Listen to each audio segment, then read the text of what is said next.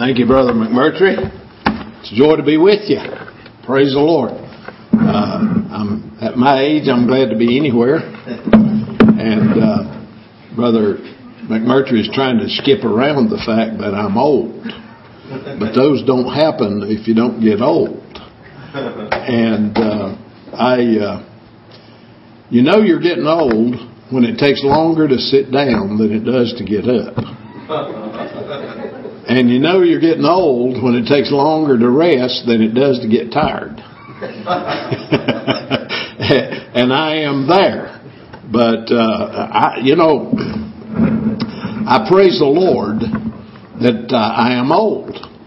I'm glad I haven't had to take the alternative. I pastored for 21 years, and the ladies used to always gripe about their birthdays, and I say, well, you want the alternative? And none of them ever said yes. But I'm so glad to be here. And like my old mentor always said, I'm just glad to be anywhere. And I asked an elderly man not long ago, I said, how you doing this morning? He said, well, I woke up and wasn't looking at roots.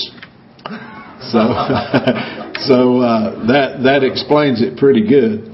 You know, I grew up in church, and I grew up in a holy house.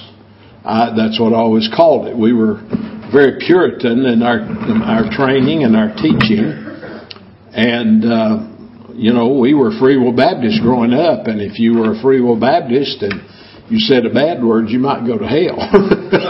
So there was no bad words said around. Can y'all hear me in the back? No? Keep the microphone close to you. Keep it close. Can I hold it? Hold it. Yeah, you can hold it. Can I hold it? Yeah. Okay. Can you hear me now? Well, praise the Lord. We got Verizon in now. Okay. All right. So, somebody said they couldn't hear me in Sunday school, so I'm sorry. I don't like to talk and not be heard. But I grew up in church and grew up in a very holy house. My mother and father taught us to be pure and sanctified and all of that. And I thank God that I did. A lot of things were a sin back then, but there's nothing sin anymore. And but everything, a lot of things were sin. You just didn't do a lot of things when we was growing up. But I grew up as I said, in a Free Will Baptist church, and our pastor, he was an elderly man. I got saved in 1956, and our pastor was probably he was pushing 80 then, but he was a mountain windsucker. We got windsuckers and we got hackers. And people say, what is the difference in a windsucker and a hacker? Well, a hacker goes, and a windsucker goes while they're preaching. And they really get in a big way, and bless God. And the Lord said, and you have to put up with that through all the preaching. But a lot of people think you're not preaching if you're not doing that in the mountains. And I preached at our Decoration Sunday one time back in Madison County, where I'm from, and they asked me if I would come and preach. And so I rushed down there after church, and we had our dinner on the ground, and then had preaching. And one of my uncles got up and patted me on the shoulder and said, pretty good little talk, boy. I thought I'd really shell the corn, Brother Tom. But our preacher was a windsucker. And he'd walk around the pulpit down there, and he'd walk back up. And one night, is in the summertime, and we didn't have any air conditioner. Well, I never felt air conditioner in my life then. And the windows were open, the doors were open. And he just walked around the pulpit.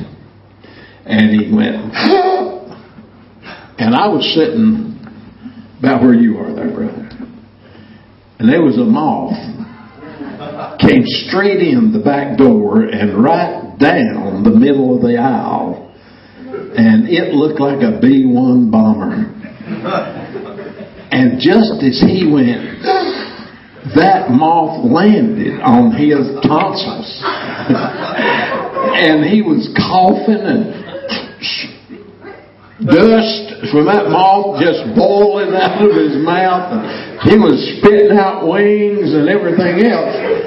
Needless to say, the church service was over because he was choked about to death. And so he said he was a stranger and I took him in. And I was always... when I was about Logan's age, I was always, I'd laugh. I mean, honestly, anything funny, I'd laugh. I can watch funny videos and watch people fall and just sit there and double over. If you fall and get killed, I'll laugh at you. I guarantee you, it's funny. And so I was always, if you laughed in church, when I was Logan's age, you was going to hell. Preacher never said nothing funny, ever. And if you laughed, buddy, you was in danger of hellfire, no doubt. And I was always trying to hold it back, and I'd go, did you ever do that, Logan?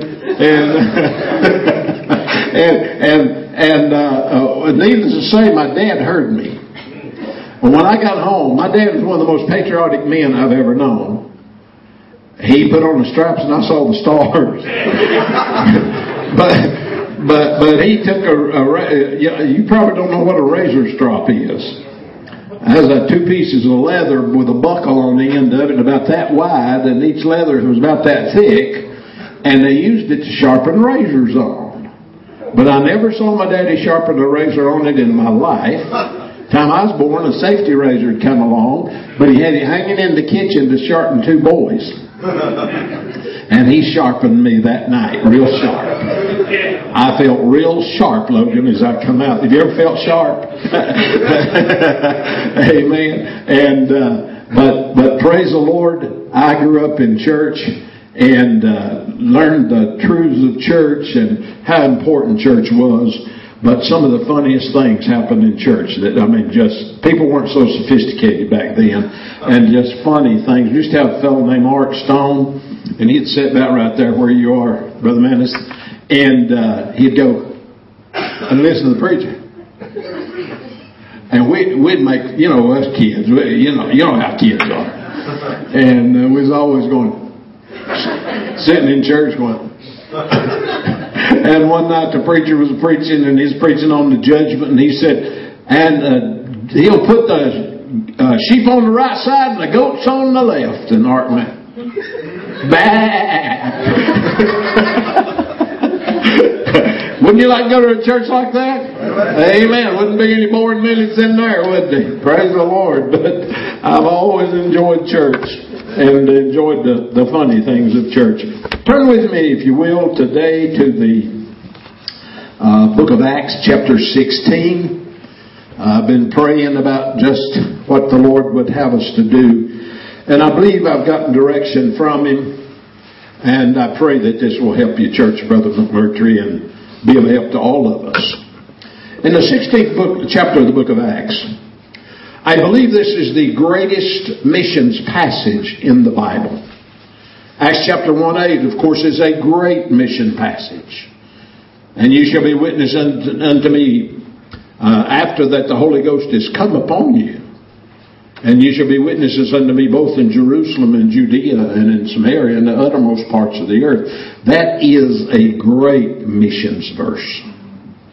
Now, as we look at Acts 16, we're seeing the beginning of the first church, the first Gentile churches.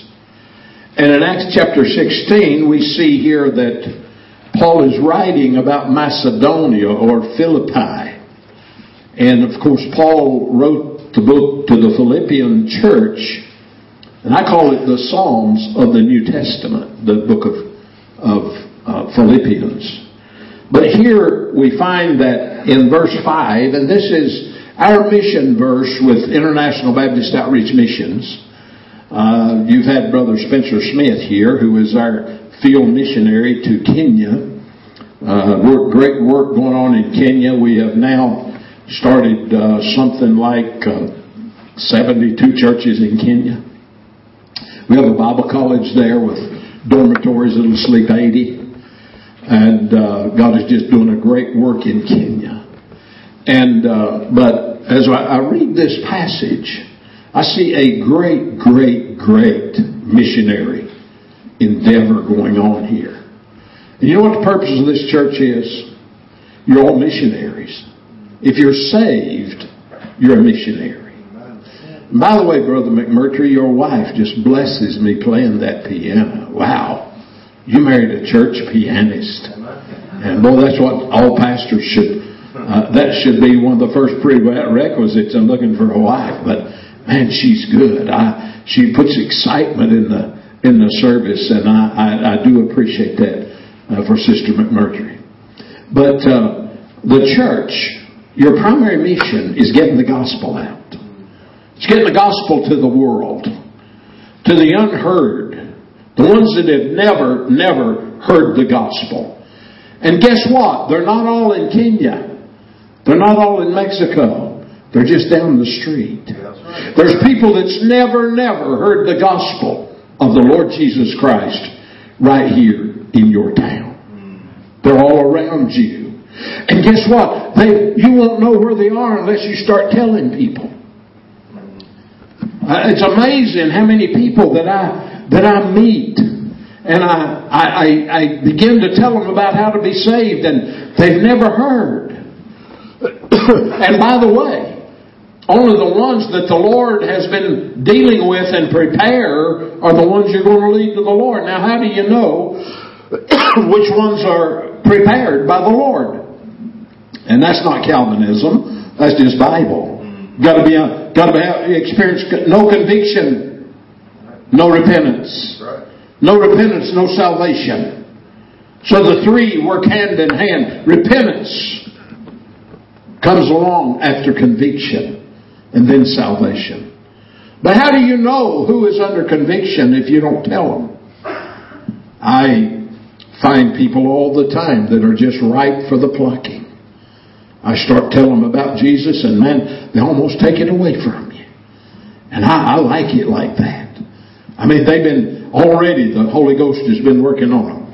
But right here in verse 5 of Acts 16, the Bible says, "And so were the churches established in the faith and increased in number daily." The churches, that's our verse for International Baptist Outreach Missions, is Acts 16:5. And so were the churches established in the faith. There is the faith. You go to the book of Ephesians 4 and verse 5, and it talks about one Lord, one faith, one baptism. Thank God Brother Tommy McMurtry and his family came here to Rock Falls. Is that right? Did I say it right? At Rock Falls. And they're establishing a church in the faith. One Lord, one faith, one baptism. And the faith is so important. And so here we are this morning in this church in the faith. And I look around in 2 years and see the number that are here. I'm excited, brother. What a blessing. Praise the Lord. God has blessed you tremendously. But you read on over in verse 6. Now when they had gone throughout Phrygia and the region of Galatia, and were forbidden of the Holy Ghost to preach the word in Asia. You say, the Holy Ghost would forbid you to preach the Word of God somewhere? Well, I can take you on down in the passage and I'll show you why He said, don't stop in Asia. They're not going to listen. I've got some folks down here by the riverside in Philippi that's going to hear you preach and they're going to get saved. So don't stop in Asia. Go on down to Philippi. There's going to be fruit born in Philippi. And praise God, I want to go where the fruit is, brother. I want to go where the fruit is. Most of our churches around the world, we start in large cities. And I asked the fellas, did you rather fish in an aquarium, a lake, or an ocean? Amen? Yes. But we start in the large cities so we can reach the villages from the large cities. That's what we do. And it's just like Lighthouse Baptist Church has reached over here into Rock Falls out of their church. Praise the Lord. That's the way God wants it, and that's the way it works.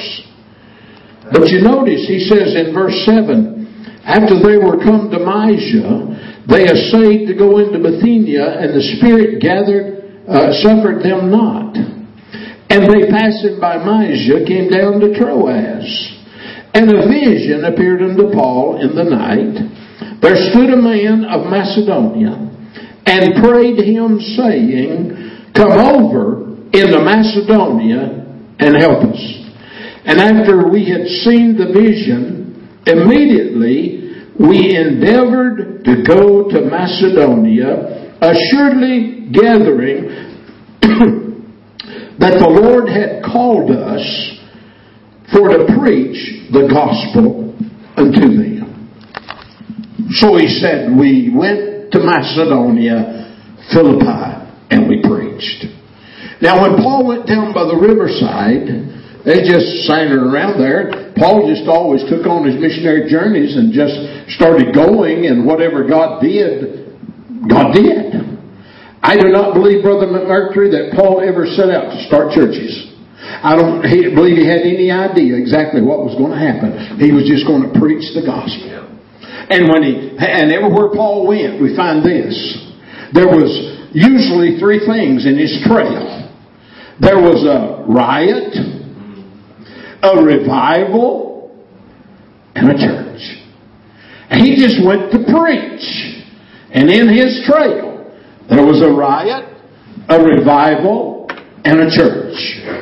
And that's what we've endeavored to do in our mission work in the last 17 years. We have planted 177 churches worldwide.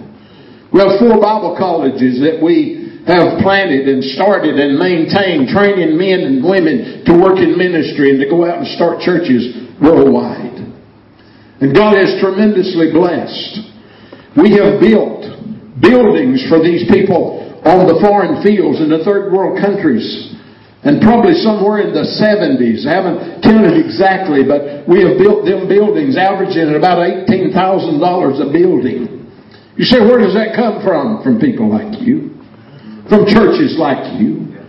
People that get a burden, and a church will say, I want to build a building on the mission field. And they'll build the building. They'll support the pastor for 3 years. That's how long we support them.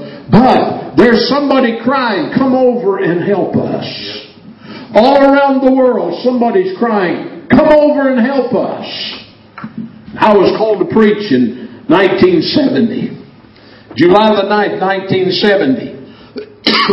By the way, glad to have my grandson Josh here with me. He's just graduated from high school. He's 18 years old and come up to be in football camp with me this week. But glad you're here, Josh. We love him and enjoy traveling with him very much. But you know what? When I was called to preach, I was scared to death God was going to call me to missions. And I was so afraid God would call me to missions. I did not want anything to do with being a missionary. I dare you to ever tell God you won't do anything. I dare you. Well, I didn't tell him I wouldn't be a missionary. I was just scared I would be called to missions. So I had a pastor's heart. I went out and started the church from scratch, from zero, me and my wife and 2 kids. And we started the church in Asheville, North Carolina. And that church is thriving today. Pastor's there now, served with me for 14 years. And he's now the pastor. The church has had two pastors in 38 years. Pretty good, amen? Still thriving, still going. But I wouldn't go to the mission field. I would not go to the mission field. I was afraid God would call me to the mission field.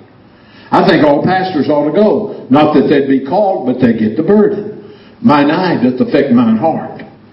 So I wouldn't go. I just absolutely wouldn't go. And so over in Egypt, there was a ministry there that we had been supporting. And a fellow there in the church at El-Agami, Alexandria, led a 22-year-old lady to the Lord. And she was a Muslim. She got saved. The Muslims don't relate to salvation. But when you baptize somebody, that's when they That's it. You have become an infidel. So her family went to the police and complained. The police came to Boutros' house, who was influencing her getting saved, came to his house about 2 or 3 o'clock in the morning, banged on the door, bursted the door in, put him in handcuffs, blindfolded him, and took him away. His 2 little girls and his wife standing there, crying, screaming, and did not know if they would ever see their daddy again or their husband. You see, in Egypt, there is an underground prison that they have put Christians and believers in for years and years and years, and nobody's ever seen them again. They thought that's where their daddy was going. So we began to pray here in America. Well, they kept him in a dungeon for 5 days and nights. They kept him blindfolded, kept him handcuffed. He had no coat, no blanket. And in Alexandria, Egypt, in the wintertime, it does get cold. I've been there in houses that has no heat, taking a shower and freezing to death. I'm suffering for Jesus. Amen. That's what we think. But Boutros was suffering for Jesus. He was in prison. He was in jail. We began to pray. Well, 5 days later, miraculously, they let Boutros go. Well, ministry that worked with Boutros asked our congressman in our district if he would send one of his representatives, one of his aides, to Egypt to see if he could get Boutros freed. And they closed. Let me say this. When they arrested Boutros, there was 100 policemen went into his church and another independent Baptist church 15 miles down the way and closed the doors. They put an orange seal canvas on both church doors, and that is a police seal in Egypt, and if you cross it, you're shot. There's no questions asked. Nobody has to answer for it. The police kill you, you're dead. So nobody's crossing the line at the church. So the people are dispersed. They don't have anywhere to go to church. They're scattered. Well, they stopped halfway between at a Muslim mosque and closed the doors there because it was a mosque that was filled with Al-Qaeda, and Egyptians back in that day drove all of Al-Qaeda out of Egypt so that they could say they were fair in closing 2 churches and 1 mosque. Okay. The ministry asked Congressman Charles Taylor of our 11th Congressional District if he would send one of his aides to Egypt to see if he could meet with the governor of Alexandria and open the church doors. Well, something happened to his aide. Charles Taylor has been a long-time friend of mine, and he asked me if I would go on his place. Well, I wouldn't go on a mission trip, but watch what God's doing. So I said, yeah, I'll go. I was excited about that because I was going as a representative, a diplomat with the Congress of the United States. I went through the embassy. They set up all my appointments. They set up the appointment with the governor. And I went as a representative of the Congress of the United States. Now that was exciting to me. I think if I had not been a preacher, that I would have surely been a politician. Amen. Because I have liked to try to affect this country of ours and make it free. And so, anyway, another young preacher went with me. And we got into Egypt, got into Alexandria, went to Cairo, went through the embassy, got all our appointments set up with the Governor Al-Gwiski of Alexandria, Egypt, which it's a city, but it's also a state. There are states in Egypt, just like Illinois is a state here, and that was a state of Alexandria, which he was the governor of.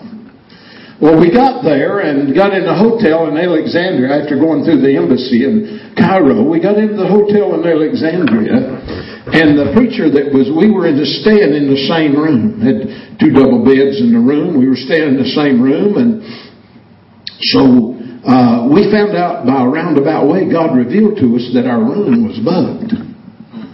And the story gets too long if I tell it all. But we began to speak Pig Latin. Anybody here speak Pig Latin? Huh? Yes, amen. It's good language if you don't want anybody to know. So when I was in church as a teenager, we used to, man, I could fly that stuff off. And so we started speaking in Pig Latin. He ended up all night under the pillow more than he ended up out of the pillow. Now we were just laughing and having a time. I can imagine what they were trying to do to translate that Pig Latin. And so next morning, we had a Mercedes-Benz come pick us up. He carried the attaché case. Wasn't one thing in the attaché case, but we played the role. And he was my attaché carrier. And didn't need anything in the attaché case. We went down, we got into Mercedes, had a policeman in the right side and had a chauffeur, and we drove up in front of the governor's mansion, and there were 8 guards standing up and down the steps, 4 on each side. They jerked the door open. We get out and we start through the governor's his headquarters there. Big long halls, and everywhere we went, there was one standing where we had to turn a corner. One standing like this, saluting us. And we got in there and sit down in the the reception room. And she said, "Governor will be with you in just a moment." So we're sitting there, and I leaned over to the brothers with me, and I said, "Did you ever feel like Aaron and Moses down here saying, 'Let my people go'?" I was just having a time. And so we went in there, and the governor sat down, and we small talked a few minutes. And before I left, Congressman Taylor told me, he said, I got a little ammunition for you. He said, "We have just given the city of Alexandria $500 million to rebuild their sewage system." You did. And it's funny, sewage is still running in the streets of Alexandria. I mean, up to the top of the sidewalk, sewage today. Walk out of Boutros' house and seeping up out of the ground. Where'd your $500 million go? So we went in there and was talking to him, and he began to, I said, "Governor, we are here to ask you to open those 2 churches, those 2 Baptist churches that you have closed." And he flew angry. And those Egyptians, they talk in their throats. He said, "No church. No church. No license." And about that time I said, "Governor, Congressman Taylor says with his regards, they're happy that they could give you the $500 million to rebuild your sewage system." He said, "Oh, thank you. Thank you. The people of America." I said, "Will you open the churches?" He said, "No churches. No churches." We left. No churches. Did not open. We were having a meeting of Egyptian pastors. There was about 150 of them in a meeting we were preaching to. They were waiting on me anxiously to get back to see. And the pastor of the church that was closed, one of them was the moderator, he was waiting on me to get back, and they were so excited. They thought, I'm going to come in and say the churches are open, but I had to come in and say the churches are not open. But you know what? When I came back from Egypt, when I prayed, all I could see was Egyptian faces. All I could see was things like the church down from Cairo, Asbat El Nakhl. And we drove to that church on one afternoon. We'd met with pastors all day. We drove to that church about a 4-hour drive. We left at 5. We were supposed to have service at 7. We left Cairo at 5. It was a 4-hour drive. We get into the car, a little Peugeot. And over there, when the Americans are there, the Egyptian pastors want to go everywhere you go. So there was 6 of us crammed into that Peugeot. And I was the only one that had on deodorant. Under God, I was the only one that had on deodorant. Sort of like a fellow in church that said, somebody's deodorant's quit. And the guy beside him said, "Ain't mine, I don't use it." We got in that car and, whew, Lord, and no air conditioner. So thank God the windows were down. And we was riding down the road, and Rasmi was driving. And Rasmi, you've never been in traffic till you've been in Cairo, Egypt. And we went down and we were going down the Nile River, a 2-lane road that runs north and south all the way through Egypt. People running 80 miles an hour, flying, and Rasmi pulls out on the center line with traffic bumper to bumper both ways, 18-wheelers, everything. He pulls out on the center line and he beep, beep. And the truck in front of him pulls over on the shoulder, just keeps going. Cars on this side, they get over on the shoulder and keep going. We're going down the center line at 80 miles an hour on a 2-lane road with heavy traffic both lanes. And I said, Rasmi, you have signals with your horn. He said, Aywa. That means yes in Arabic. I said, what does beep beep mean? He said, shukran, thank you. I said, what does it mean you go beep beep beep beep beep beep beep beep? He said, get out of the way, I'll run over you. An 18-wheeler at Rasmi? He said, yeah, they'll move. They'll move. Let me tell you something. My wife has traveled with me, but I would not take her to Egypt for no man's money. I would not put her in an automobile in Egypt. She would have a heart attack and die. There ain't no way. I mean, she here in America, she's got all these noises. I mean, I can be driving and all of a sudden she'll go, what's the matter? Oh, that car's stopping up yonder. Got the brake light. Yeah, it's only a half a mile, honey. Yeah. and she's got this favorite one. She'll go, ah! And as soon as she does, I go, whoa! I say, you're going to kill us! and if she was in Egypt, my goodness, oh man, we'd get divorced. We've driven different cars to church for 40 years. And pulled into the church one day and somebody said, why y'all drive different cars? I said, so I'll be fit to preach when I get here. Amen. Some of y'all laughing because you know exactly what I'm talking about. But you know what? We got to Asbedel-Nakhel. And it's El Nina. And we got to El Nina. We pulled out a little alleyway. We pulled out toward the church. There was 2 men in the alley. And we told them we're there to have service. It's 9 o'clock Friday night. They said, we did not know you were coming. I thought, we've driven down that road. I am gritty. I mean, that Egyptian dust, that was like, oh man, you take a rag and wipe and it's like sandpaper. And hot, sweaty, nobody wearing deodorant. And by that time, it didn't smell like I had any either. and I said, Lord, what are you doing to me? They said, come around here on the back porch and sit down. We went around behind the church, Brother McMurtry, sat down there. And they went and got us a Fanta orange. They got to find Americans a Fanta orange. And it sure was refreshing. It's cold. And so we're sitting back there drinking, and I could hear, over there, tile is as plenteous as marble. Marble is as plenteous as your carpets are here. And I could hear feet scuffing gritty on that marble floors. At 9:45, they come and said, come on in.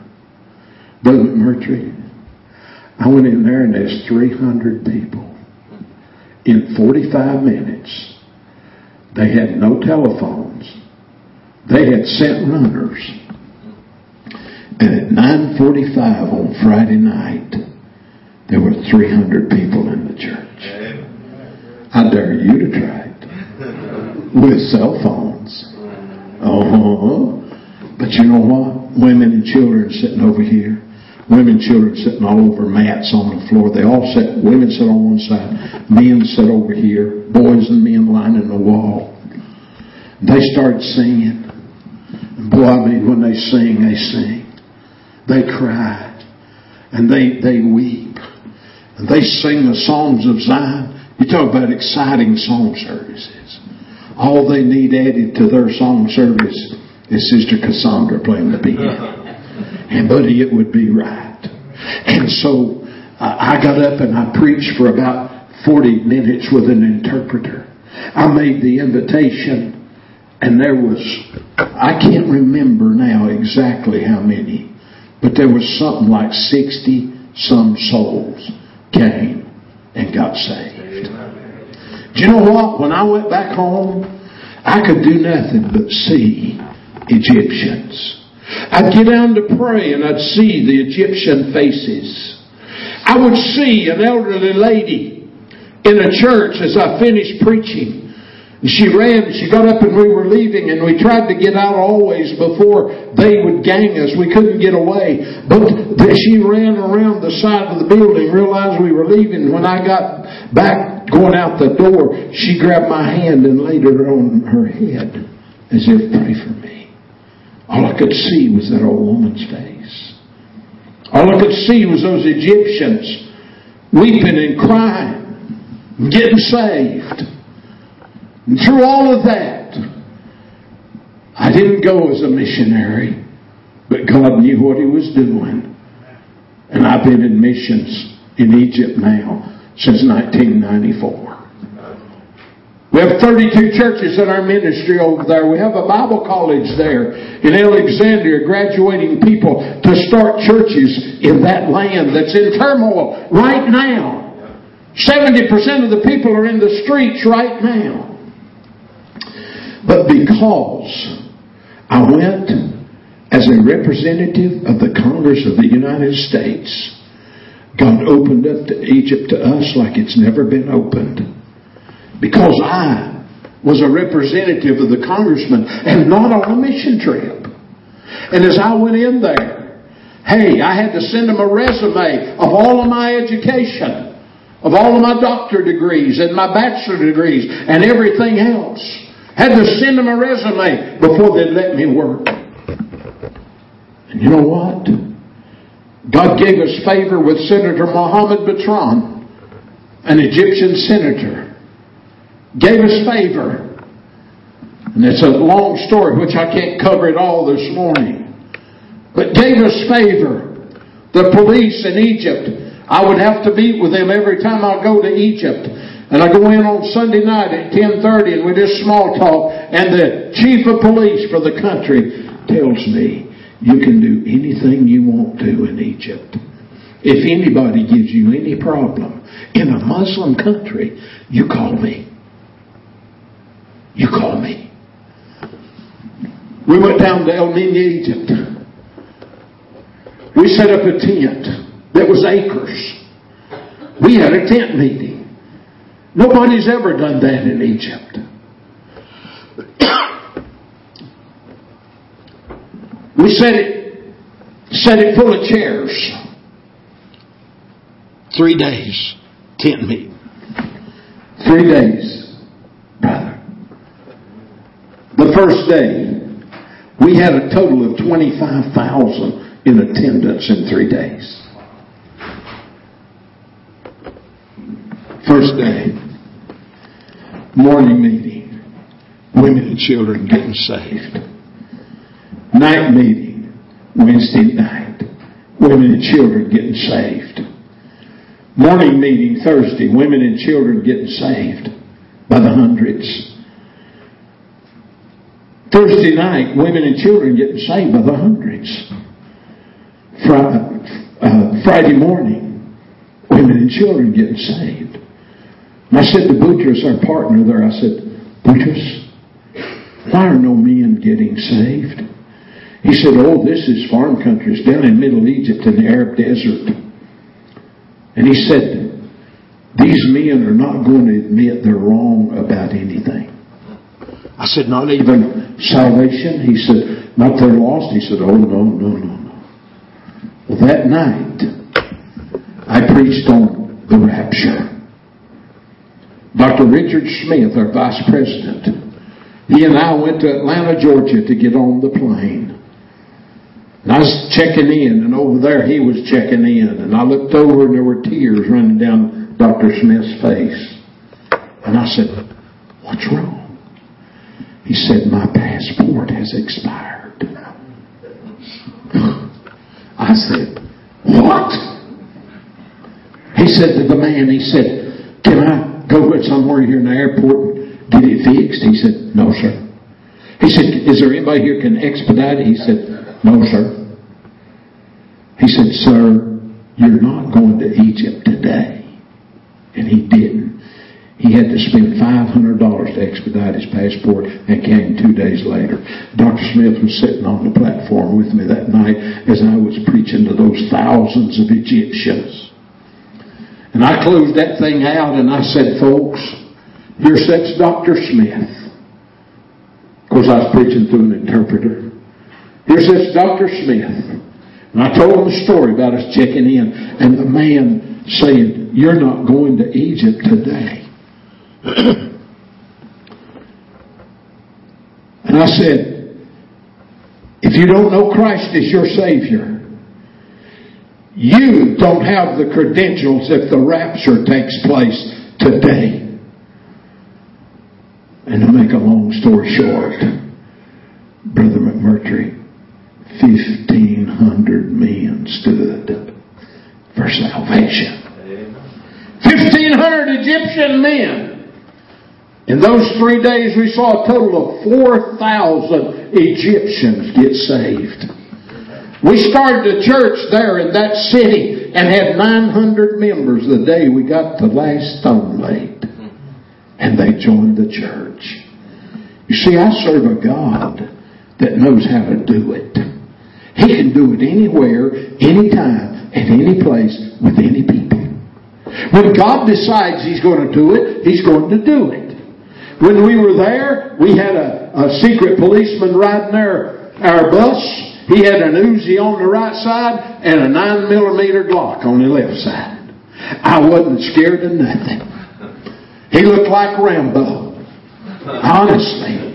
He was big at the top and little bitty at the bottom.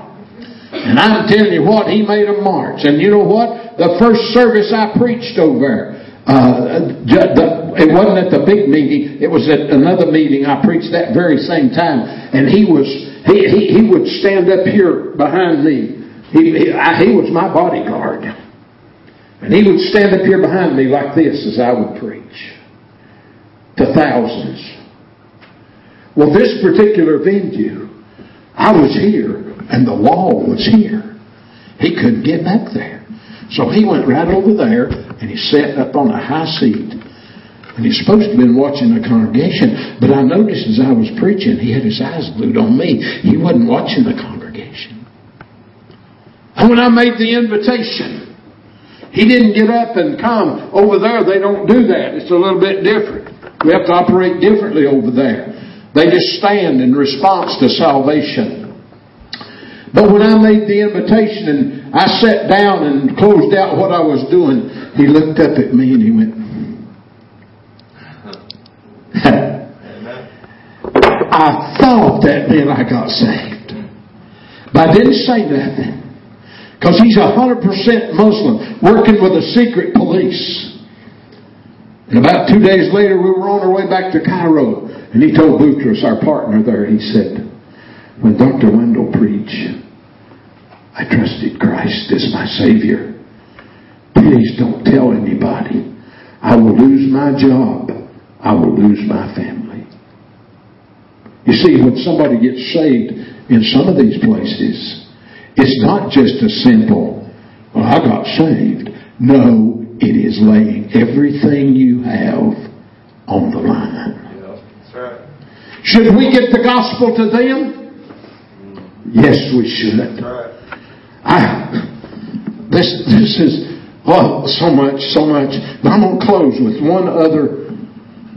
Let me tell you about SIE down in Los Tuxtlas, Mexico. You know where Los Tuxtlas is? In Veracruz. Brother SIE graduated from Mount Zion Baptist College, Dr. Kevin Wynn's college. We've assisted 44 of those Mexican people to go out and start churches and built buildings for 25 or 30 of them. Brother SIE was a policeman in Mexico City. Police in Mexico City, they give them a car. And they give them an average of $40 a month. And everything else they make, they got to get it on their own. So the crime in Mexico City is basically the police are the biggest criminals. That's where they make their money. The police have to run their blue lights all night long so they can't hide and do their mischief. Is that right, brother?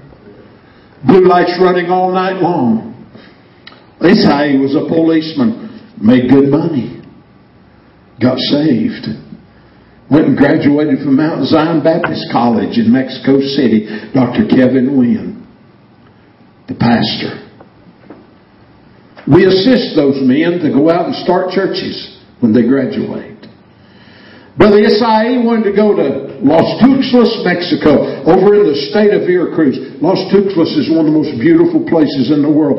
They have a cascada, or a waterfall there, that's absolutely one of the most beautiful waterfalls. Have you ever seen it, brother? Oh, gorgeous. Mel Gibson's movie was made there about that apocalypto. I didn't see it, but it was made there. Brother Isai took his wife and his daughter. She was about 10. And he went to that city. A man let him use a little carport to start a church. He went around and knocked on doors. And he said, I will work all day for one plate of food. He had no help, no support. I will work all day for one plate of food so he could go over and carve out a work for Jesus Christ. Wasn't that hard for you, brother? Or was it? You had people backing you. And people seeing that you didn't go hungry. And praise the Lord, we live in America. But Brother Isai, and he'd eat half of the food, and he'd take the other half home to his wife and daughter. He was over there carving out that work, and Brother Kevin Wynn said, I want you to go meet him. We went over there and had a service, had that little carport field, and had a number of people saved. And we talked to Isai afterward. And we laid the first month's support in Isai's hand, and his face just lit up like a sunshine. His wife was so happy. They could now eat. They could now carve out a work for Christ and wouldn't have to starve to death. Wouldn't have to work all day for one plate of food for me and my family. Isai pastors a wonderful, great church there in Los Tuxtlas now. A great church. He runs summer camps there at his church. He's got property, and he got thousands of kids coming there through the summer. Boy, hey, let me tell you something. They're crying, come over and help me. Come over and help me. And give me 3 more minutes with you.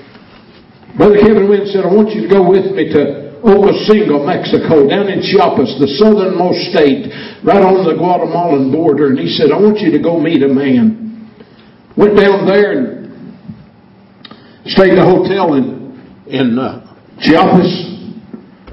Got in a little old Chevrolet car the next morning, me and Brother Kevin Wynn and Dr. Luther Spivey, our field missionary to Mexico, and another preacher we picked up in San Cristobal. He was going to show us the way. Well, they told us, said, don't you be in there late at night. It's back through the mountains, and they got speed breakers about that high. See, speed breakers are cheaper than police. So they got speed breakers about that high every so often, and we was going through there and trying to get over those speed breakers in that little old Chevrolet, and it was scraping. I thought the bottom's coming out of this thing. 4 big preachers in that little Chevrolet, and they said, now if you come back out there at night and you cross those speed breakers, those Zapatistas will run out with their M16 or their AK-47s, and they'll stick it in your face and rob you and maybe shoot you. Am I telling the truth, brother? We went back in there. Brother Emilio Sanchez had left Bible college, he and his wife, and went back down there in those mountains, in that mountain town city, and he was trying to carve out a work for Jesus. And we went down through a little alleyway and had to walk across some cement block and all back there in a little carport thing back there, and they were having church there. Had about Had about 50 people on there, and the number got saved that night. But before we got there, as we passed by this little doorway there, and they said, see that right in there? And they shined a light, and there was a few blankets in there on dirt. A dirt floor under a house. And they said, that's where Emilio and his wife and little girl are living. You didn't live that way when you come. No. We don't have to live that way, thank God. You see, that's the blessings of God. But Emilio,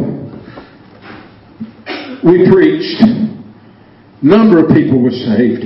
We sat down with Emilio and his wife and talked to him and laid his first month's support in his hand. We came back out of there. And they said, don't be in there after dark. And it was like, it was 11 o'clock when we came back out. And we'd go across those speed breakers, and I was looking for an AK-47 in any minute. But we just started into that Zapatista area.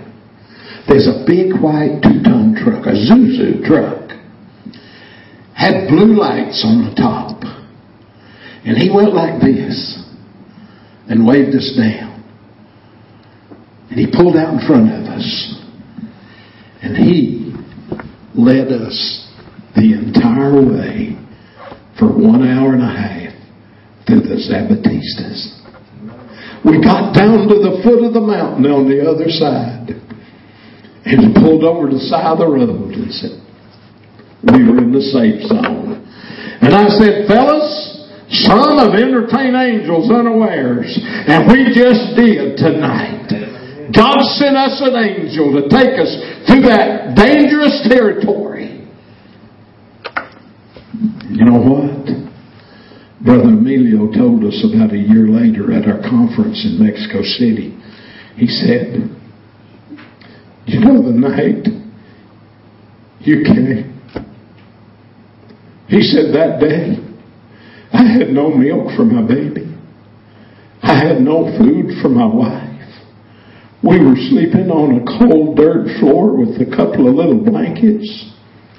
He said, I told God, that day, I'm done after these Americans leave tonight. And he said, you laid that first support in my hand. And today, there's a beautiful church on the side of the mountain. They've even started 2 more churches in those mountains. You know what? There's somebody around the world crying, come over and help me. Yeah. Come over and help me. And that's all we're trying to do is come over and help, help, help, help. The world is crying, tell me about Jesus. Yeah. Those Mexicans have heard nothing but religion and heard beads and crosses and Virgin Marys walking in the street. 15 or 20 of them in parades at certain times of the year. They've heard nothing. You know what? You can drive up. We got churches up north of Mexico City, and you can drive up through there, and there'll be droves of Mexicans walking, carrying their Mary from their city down to the main church in Mexico, that the priest may bless it. And they'll take Mary back and erect her in their village for the year for praying for blessings. Am I telling the truth, brother?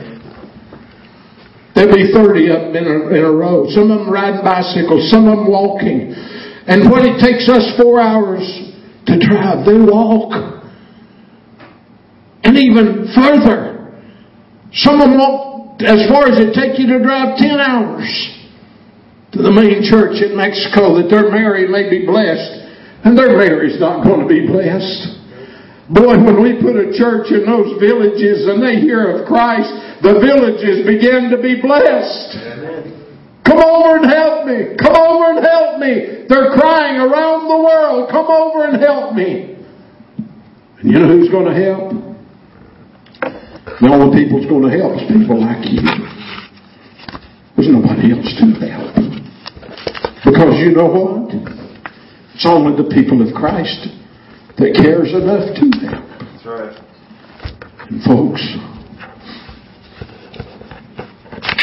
I go to mission conferences all the time and hear the preacher say, will you please sacrifice believe in America need to replace the word sacrifice with the word inconvenience. Yeah. We don't know what sacrifice is. Brothers, since you've been to America, have you seen sacrifice? You saw it in Mexico. You see it in third world countries. There's somebody crying, come over and help us. You know what the message they want? Tell me the story of Jesus. Write on my heart every word. Tell me the story most precious, sweetest that ever was heard. We were visiting in Mexico City one Saturday. We led 64 people to Jesus in 2 hours, 16 of us. Brother Luther Spivey and Brother Victor Robles had just led 2 young ladies to the Lord, and they was walking up a street, and there's a lady up on top of a house. In Mexico City, in every house, there is a fence, and behind every house, every fence, there's at least one Rottweiler. Amen? They love their Rottweilers. And you knock on the door, and behind you, thank God for a fence. And this lady was up on the housetop. She's hanging her clothes out she had washed. They have a clothesline up on top of the house. And she hollered, wait, in Spanish. She runs down her ladder. She comes out in the street. Brother Spivey had some John and Romans in his arms. And she said, is that a Bible? And Victoria said, see, yes. She said, could I have one? He said, see. Gave her one of the John and Romans. And she said, can you explain?